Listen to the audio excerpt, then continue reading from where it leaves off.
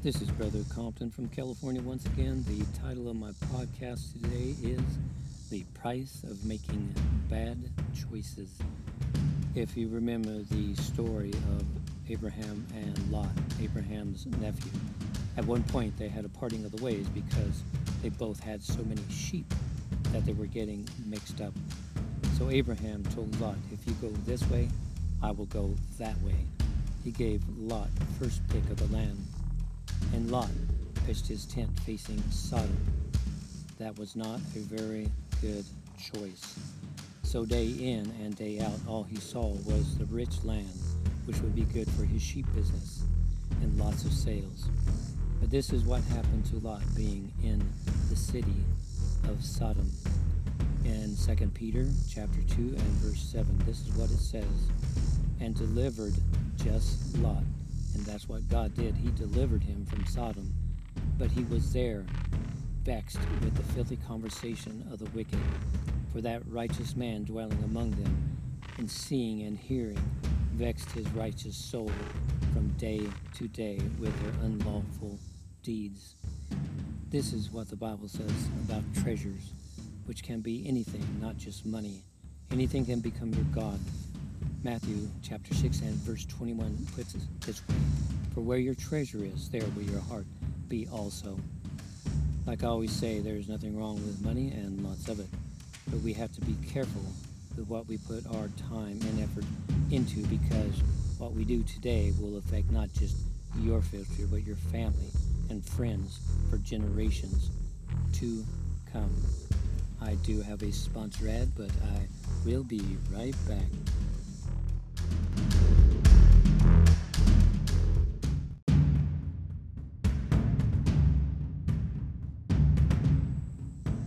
Okay, I am back. As we can see in the story of Lot, Lot and his wife and daughters came out, they were delivered. But his wife's heart was still in Sodom, and she turns and looks back and turned into a pillar of salt. Where would her heart have been if Lot had not taken his family to that place? He made a choice to go there. It was not a good one.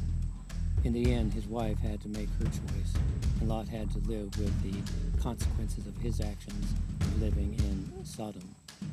I wonder if he had nightmares for the rest of his life, seeing his wife turn into a pillar of salt. The Bible puts it this way in Luke chapter 9 and verse 62, and it says, Jesus said unto him, no man, having put his hand to the plow and looking back, is fit for the kingdom of God. The choices we make can cost us our life, physically and spiritually. Pray and fast about your choices. One preacher made a statement which is true. Be careful what you do today, because it becomes your past, good or bad. I am sure that many have said, I wish I can go back in time and change something that they had done in their life. Well, that's not possible. I guess what I'm trying to say is, watch what choices you make. Just as choices were made during World War II that changed the world forever, my choices I make as an apostolic believer can change the course of history for my family and the people I meet in life. And remember, if you have a crisis in your life, there is Christ, the only true and living God, manifest in the flesh, according to 1 Timothy chapter 3 and verse 16. Also, read Acts chapter 2 and verse 38. This is where the salvation is found in the Bible. And if you like to read, I know two great books. I know the author personally, my most beautiful wife. The first book is called The Scary Room, about how she found true forgiveness in her heart for those that molested her as a young girl.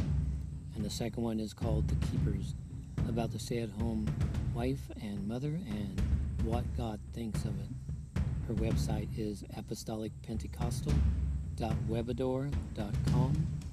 This is Brother Compton saying have a blessed day. I hope you enjoy my closing music by Helen Baylor. Our God is an awesome God.